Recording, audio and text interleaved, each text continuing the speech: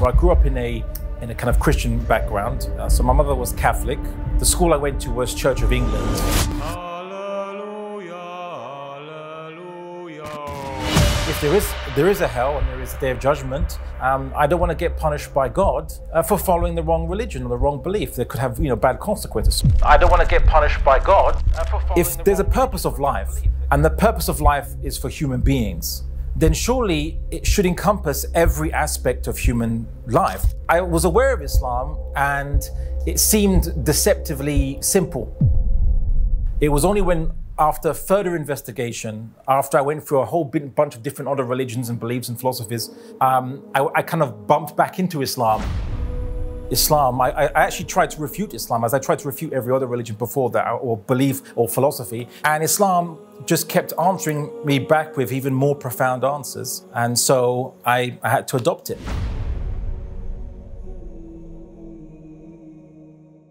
Assalamu alaikum, Brother Abdullah Al-Andalusi. Really, thank you for coming and accepting our invitation. We are very happy to have you with us. I want to start with, who is Abdullah Al-Andalusi, and can you tell us briefly about your life? Okay, wa alaikum assalam wa rahmatullahi wa barakatuh. Barakallahu feekum for inviting me on. Who's Abdullah Al-Andalusi? It's just another servant of Allah subhanahu wa ta'ala, as we all try to be. So I was born in London, raised in London, UK. My family background is I'm kind of part Portuguese and part North African. So I grew up in the Christian secular family background, and I kind of became Muslim at 14 years old. At about 18 or 19 years old, I got more involved in public da'wah, and eventually I ended up getting involved in public debates and discussions, giving lectures at universities, and kind of doing videos and publishing articles and things like this. You were 14 when you converted to Islam, as you said. Can you take us back to those times? What was the reason that you started researching at such a young age? A simple answer would say curiosity, but also it was just simply I became aware of different religions. So I grew up in a kind of Christian background. So my mother was Catholic. The school I went to was Church of England, and they had mass and communion and all this stuff. I was taught Bible stories, and like my fellow students were. But I asked the question after I became aware that there were different religions. I asked the question, how do I know that I'm following the right religion? If I was born in China, would I be an atheist or a Buddhist? Would I be a Hindu if I was born in somewhere in India? The accident of geography can't determine what the truth is. And there's different ideas going around. Well, I need to investigate for myself. And also, if there is a hell and there is a day of judgment, I don't want to get punished by God for following the wrong religion or the wrong belief that could have bad consequences. So I wanted to investigate, and it's about 10 years old. I decided to go to my local library, although I always liked going to library anyway. This is before the internet. This is when people used to go to libraries, if you remember those things. Yeah. And I used to read every book you can imagine, not just on current religions, but historical religions, historical philosophies.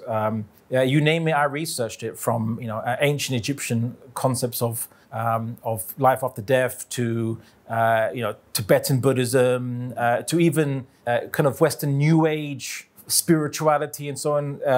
Every kind of cult you can imagine. I researched everything. I thought I'm not going to assume that the size of a belief or a religion or a philosophy determines its truth. I'm just going to see, what these different ideas are. Is there any proof for it? Does it make sense? Are there any problems I can find in it, like contradictions or things like this? And if so, then it's not the truth. So I went through that gradual eliminating process. Did you start with Islam, or Islam was the last religion to look at for you? I was aware of Islam, and it seemed deceptively simple when I first saw it. I thought, it's very simple. Maybe there's not much kind of deep truth in it that I'm aware just by seeing the basics. Because I was reading a book about different religions, so just present Islam very basic, very simply. It was only when, after further investigation, after I went through a whole bunch of different other religions and beliefs and philosophies, I kind of bumped back into Islam, and I started to ask a question about this. And it was something very, you might think, very small, which is, it talked about Islam. So Islam talked about women having hijab and as an obligation. I was like, well, why does Islam want women to wear hijab then? What's the point of this? So I thought about it, and I said, well, it seems like in the West, we see there is a lot of sexual politics going on in the workplace, sexual tension, and sexuality, they're becoming used for advertising commodities and goods and things like this. Society is becoming very sexualized. And it's leading to a lot of problems, relationship dysfunctions, people leaving their partners, unfaithfulness, a whole bunch of things. And when I looked at the Islamic concept of hijab, I was thinking, well, what's the point of this? And I say, well, what would be the purpose of it, do you think? And I thought, well, maybe it's because they want women to look modest, not show sexuality in public, the hijab and jilbab and everything. So, oh, okay, so that means then Islam wants society to keep sexuality out of the public view, keep it for the private. Because you can't do anything with sexuality in the public. You want to go to work, you want to go to university. Why is sexuality going to be distracting you? Why allow it to distract you in public? It's not fair. It causes issues, in society that I was aware of in the West growing up. So I said, oh, that makes sense. And then it struck me, which is, if there's a purpose of life, and the purpose of life is for human beings, then surely it should encompass every aspect of human life, not just once a week or, in Jummah or in church on Sundays, but every part of the life, including society. So Islam seemed holistic, and it seemed, well, if there is a true religion and true belief, then that looks quite like it or close to it. And I started to ask more questions. I didn't embrace Islam just on that, but I asked more questions, and I encountered more answers, which just blew me away. And so eventually I saw that Islam, I actually tried to refute Islam as I tried to refute every other religion before that, or belief or philosophy. And Islam just kept answering me back with even more profound answers. And so I had to adopt it. So you didn't have any prejudices about Islam, misconceptions about Islam before reading this? Assalamu alaikum, brothers and sisters. We realize that 80% of our audience, including this video, are not subscribed to our channel. As you know, we are a non-profit organization and advertisements are disabled on our videos. Towards Eternity is not just a YouTube channel, but also a madrasa. Here we try to educate ourselves and the youth Islamically. So the only reason we are asking for this is to spread the truth. It may seem like a small act, but inshallah, it will help us reach millions of people. Now let's click the like and the subscribe buttons, and let's together walk towards eternity. So you didn't have any prejudices about Islam, misconceptions about Islam before reading this? The prejudices I had was the common liberal and secular prejudices about religion. Religion doesn't talk about politics. Religion doesn't talk about society or economics or human problems. Religion is just a belief you have where you can pray for things that you want and maybe get them, or it makes you feel good, perhaps, when you feel scared about things. But that was it. That was the prejudice. This was early 90s. This is before 9/11, before all this stuff. So it was the common prejudice against all religions that was imbibed into me, inculcated into me rather, that I've had as a secular liberal person in a secular liberal society. So when I encountered Islam was so holistic, that's what shocked me, because I was told that religion doesn't talk about those things. And when I discovered it did, it made more sense that it would have talked about those things. It should talk about those things. So I think you went through this process of elimination, right? This can't be true, this can't be. So how did you decide that those other religions were not true? Sure. I mean, okay, this is between the age of 10 and 14. So I look at different religions and I'd ask a number of questions, which is there evidence for this? Is there proof? Was it available to most human beings? Or is this a message that is brand new? Or has it always existed? So when it came with Christianity, the idea that you have a human being that comes down to earth and he's actually God, apparently, and he dies even though God doesn't die, and his sacrifice kind of forgives your sins, even though you're still sinful afterwards, and you still have to repent. So those things didn't make sense to me when it comes to Christianity. When it comes to Judaism, sure, it believes in monotheism, but it seemed very much restricted to this one particular tribal nation of people throughout history. And you didn't see any explanation for other tribes around history or what other people should be doing and following. When you come with Buddhism, human beings are basically born into the world and they reincarnate constantly until they reach enlightenment. And I say, okay, well, what's enlightenment? Well, enlightenment is when you know the purpose of life or you know some deep truth. And I say, well, you're saying the purpose of human beings is to be enlightened. And enlightened means to know your purpose. But then I know my purpose. My purpose is to be enlightened. And it becomes a circular logic. Also, there's other questions like, if there's no God in Buddhism, or God is not important in Buddhism, who set up the system of rebirths? And was there a first human being? Because you can't have an infinite regress in the past of people being... So what was your first soul, your first body that you were born into? And then where were you before that? They're not answered these questions in Buddhism. Hinduism believes in a similar idea, to that, because Buddhism comes off from Hinduism. Mainstream idea of Hinduism believes that there's one God that we come from, but we used to be part of God, and somehow God can split into pieces, and these pieces are ignorant and powerless. So a part of God is ignorant and powerless, and that you go into you go into reincarnation, you get born, you die, you're born, you die, until you can find a way to get back to God. But you are a part of God. That doesn't make any sense at all whatsoever. So God can be split into, the infinite, unlimited creator can be split into pieces, and these pieces are finite, and these pieces are limited. It doesn't make sense. So these are kind of the process I was going through for many different religions and beliefs. Also, atheism was also one of the things in the list, right? So you eliminated that as well? Well, I mean, I followed the typical prejudice that science can answer all questions. So at one point, I mean, I've always been interested in science. I still am. I've always got good grades whenever I did science or physics-based subjects when going for university and so on and so forth. But the idea that I thought science could answer all questions was an assumption that was taught to me by the society that I was in. But science doesn't talk about what is beyond matter. It talks about how matter behaves, and that's it. So how fast it goes, and how it operates. It doesn't talk about what ultimately it's made up of. It doesn't talk about where it comes from. It doesn't talk about, where it's all going. It just talks about how matter behaves. And then scientists either try to extrapolate, saying that, oh, well, matter will always be the same way forever, or matter was always existing there forever. But that doesn't make sense because, again, infinite regress. To get to this point in time, we had to wait an infinite amount of time to finish. Well, infinity doesn't finish. We never reach this point in time. So the fact that I'm right here sitting in front of you proves to me that God exists, or there was a creator that initiated matter to move and to change and so on and so forth. So that's why I eliminate all these things. So after being convinced that Islam must be the true religion, what steps did you take? What was your ultimate journey to accepting Islam? Can you tell us about the phases? Okay. As I was reading through the Quran, but also reading through tafsir, explanations and commentary on the Quran, as well as all the different books I could find on Islam, it was when I would find something that didn't make sense, I realized after thinking about it for ages and ages that it wasn't that the text didn't make sense, but I had brought into it an assumption, and the assumption was leading me to not understand it properly, right? And so my process of going through the Quran began to purify me of my assumptions that I brought, my baggage that I brought into Islam, right? And so alhamdulillah, my steps for encountering Islam and becoming a Muslim was really one of, first, I was interested, I was intrigued that this sounds like something that could be true. To the step of I adopt it as a hypothesis. So a hypothesis is something that you believe is the best explanation, but you're not 100% certain. Maybe there could be a better explanation, but from all the available evidence you have, it's the best one. And after going through and my knowledge increasing more and more and more, and I started to ask questions like, well, what if there was let's say I was going to create a religion and I was going to take Islam as a basis, but I'm going to change something of it. Would it be just as good or better? And as I did that process, I realized that every time if you make any kind of change to Islam, it ends up with a contradiction or something that doesn't make sense.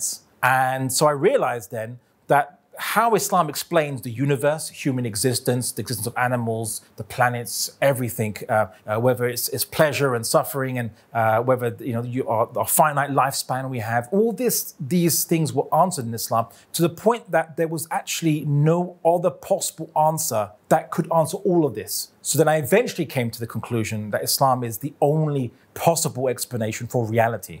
And then I had yaqeen, then I had absolute certainty in the deen of Islam. What was the last thing that you said, okay, now I'm going to become a Muslim tomorrow? What happened that you decided?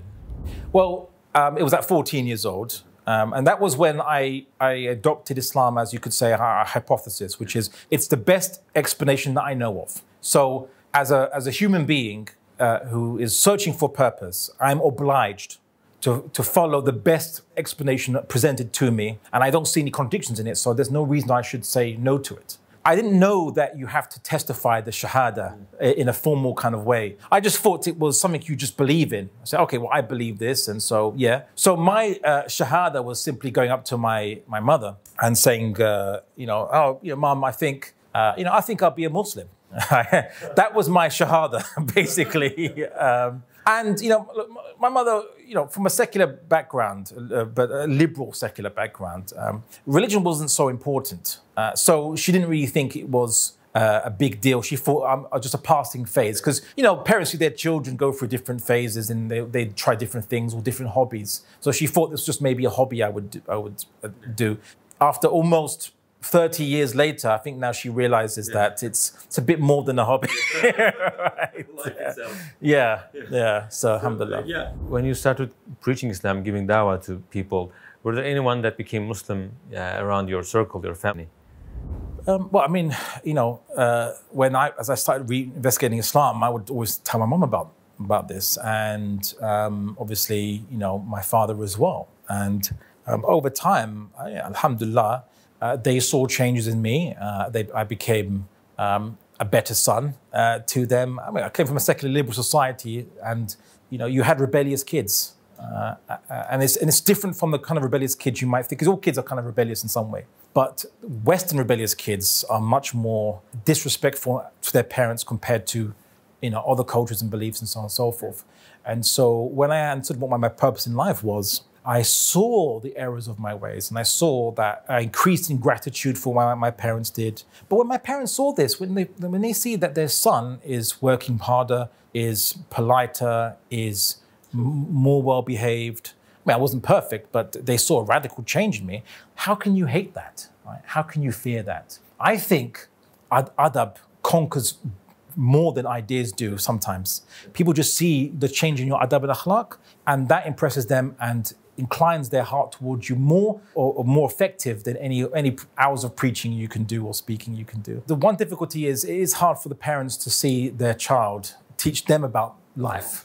So I changed your nappy, right? And now you're going to tell me about what I should be doing in life. So there was some of that, but eventually, like my father kind of rediscovered, I suppose you could say, Islam for himself. And for my mother, she became a kind of a nominal Muslim. It's not 100% perfect, you could say, because the thing is that she doesn't have many Muslims around her, right? And so all her friends, or most of her friends, are Catholic or secular and so on and so forth. So it's very hard because we're social creatures as human beings. You need to have encouragement. But alhamdulillah, she did say the shahada. Some people's stories are a bit more romantic, you could say. My one was more this gradual realization for both myself and eventually for my parents too. When you look at the Quran, what kind of book do you see from the perspective of your areas of interest? When you read the book of the Quran, it is unlike any book you've ever read. Even when you see the translations, it doesn't seem like something a very capable human being could ever attain. Because usually people who are very good at writing books and very good at writing, they have these very limited structures they think information should fit into. Yeah, so chapters which only have a few points in them, and then they move to the next chapter and move to the next chapter. The thing with the Quran is that one verse, its meaning can change depending on what question you ask. And you can read things that superficially don't seem connected, but you feel in the back of your mind there is a structure beneath it. My advice to anyone reading the Quran is have a conversation with the Quran, not just passive reading. Ask questions. And you might think, well, I ask questions to a book, how can it answer me? But you'd be surprised how an ayah you think was very basic, didn't really have much explanation, how it can answer questions you've never ever even contemplated or thought of. It's a book you can just keep on rereading again and again. Muslims today are more preoccupied with the sound of the Quran rather than the meaning of the Quran. There's even a hadith that talks about this. I mean, some people say that the hadith is da'if, but I don't know, it seems to predict things very interesting. It talked about the Muslims at the time of the Prophet Muhammad were more interested in the meaning of the Quran. But there'll come a time when Muslims will be more interested in the pronunciation of the Quran and the sound, but not the meaning so much. And I think that should be reversed. Ask questions of the Quran, have a discussion. Ask questions, why does the Quran use this word and not another word? The Quran is very precise. It's a very precise book. Why does it use the words it uses? Once you ask those questions, the Quran opens up even more to you. So that would be my advice. As a convert and a da'i, as a revert, what is the most common prejudice people have against Islam, and how do you respond to it? The problem is that depends on which society you're speaking of.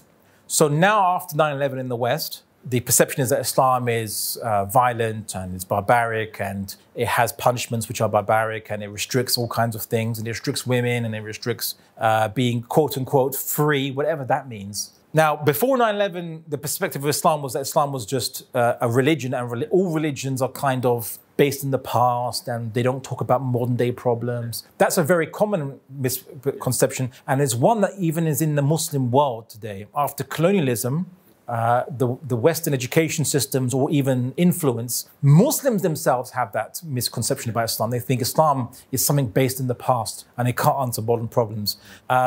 Islam can answer problems, modern day problems, better than the solution that the West can bring. But we don't realize it. We think that it's just about praying 5 times a day. It's just about going to Jummah. It's just about tajweed, your pronunciation of the Quran. Islam is much more than that. It is a full way of life. We see some people who, despite seeing clear evidences, don't become Muslim. What is the reason behind this, do you think? Well, I'll say there's 2 categories of people who resist Islam. One of those is obviously, you might call them, they have emotional reasons. So they are already invested. It's called the sunken cost fallacy. There we go. It's where you've invested so much of your time, effort, your life, your hopes and your dreams into something false that you don't want to give up because you've already invested so much. You want to keep on investing. The second kind of people, and those are people I'm interested in, they are those who, they have assumptions, and those assumptions blind them from actually seeing the truth of Islam. People might assume, they say, there's so many different religions, there's so many different ideas of God, so they must all be wrong, right? That's an assumption, and it's a quite common one amongst many atheists and so on. But I could simply point to them and say, okay, in the past, there were so many theories about what the sun was. Yeah, was it a flat disk? Is it an upturned bowl, a bowl of fire, or is it a sphere? Oh, could someone say, well, there's so many different, theories about the sun that the sun doesn't exist? Say, no, one of them's right. The rest are wrong. Just because there's different ideas doesn't mean they're all wrong. Yeah, so that's an assumption. So in Islam, we don't say that every word for God, for one God, in every culture for our civilization is false. We simply say that not all ideas of the divine are true. If you believe in 3 in 1, or you believe that God has split into parts, or there's multiple gods, yeah, or that God has a family, that's false. But if you believe in one God, whatever you want to call him throughout history, you want to call him Eloh, which is or Allah, you want to call him Dios, or Tanri, right? This is all, it's the same word. You're describing the same thing in different languages. So that's an example of an assumption that people hold that gives us as a roadblock. And so when we encounter atheists, deists, or people of different religions, those who are sincere amongst them, the only thing that stops them from becoming Muslims is their assumptions. So inshallah, the work of the da'i is to destroy their assumptions. And then what does the shahada do? The shahada starts out with a negation first. It says, La ilaha, right? So there's all these idols, all these humans, statues, pieces of wood, all these things, whether it's volcanoes you worship, or the sun you worship, or the moon you worship, all these are false idols, right? All these gods are false except the one God which is beyond creation. How did you find strength in those times? Where did you find strength when you were by yourself and no one around you was Muslim? One of the biggest questions I find Muslims, people who are born into Muslim families in the Muslim world today, is they ask about being strong on your deen, or if you're not publicly manifesting your deen, or if you're not calling to it, it's because you maybe have a weakness, or you have a struggle in yourself, which is hard to reconcile. For me, I always found that strange. If you understand that your purpose of life is something, it's following this deen, there's a creator, he made you, there is no other meaning in life except obeying him, following him, what he says, how is his guidance, then it's pointless to do anything else. Because if I'm trying to follow my parents or follow society, but these things are going to pass away, they are not my God, they didn't create me, so there's no point. When I find Muslims are preoccupied with these things, it really baffles me because I came in with the assumption, and many reverts and converts do, It's not just me. Ask any convert or revert, they'll say they are shocked when they see the Muslim world, because for them, they knew what life was like before guidance. That when they had guidance, guidance wasn't just simply, oh, here's what to do. This is the only meaning for human existence. Humans who have access to this, who now know it, follow anything else out. It would be pointless. Say someone went for a job interview, right, in a corporate law office or whatever. They came with a suit and they did very well in the interview. They got the job and they're going to earn lots of money and there's lots of respect. And they come in and then they start, let's say, playing football in the office and they don't do anything else. You're like, you're meant to be doing this job here. You're here to work and do this job. Why are you playing football in the office? That's the equivalent of Muslims who they have this purpose of life, but they are preoccupied with these childish things which don't have any meaning, like national honor or patriotism or nationalism or their family honor or just making money or following popular culture. These things have no meaning, though. Why are you following this? There's no point to this. When you die, on following these false idols, your life would have been meaningless. So asking me about my strength, I don't think you needed much strength. It's just pointless to do anything else other than implement the Deen of Islam in everything. If you had a chance to speak to all the non-Muslims in the world, what would you like to say to them if you have just 1 minute? I think I would say the same thing I'd want to also say to Muslims in the world, which is don't blindly believe what you've been taught by your parents, your culture, your society. Question it for yourself. How do you know what you're following is true? How do you know that all the things that you've been taught are true about everything? And I don't just mean about questions of science or what have you, which of course we ask questions anyway. It's about what you should and shouldn't do. What is your life for? Ask questions about this. How do you know that what you've been taught is true? And if you do know, if you investigate it and you discover the truth, why don't you implement it in all areas of your life? So ask questions and don't blindly follow.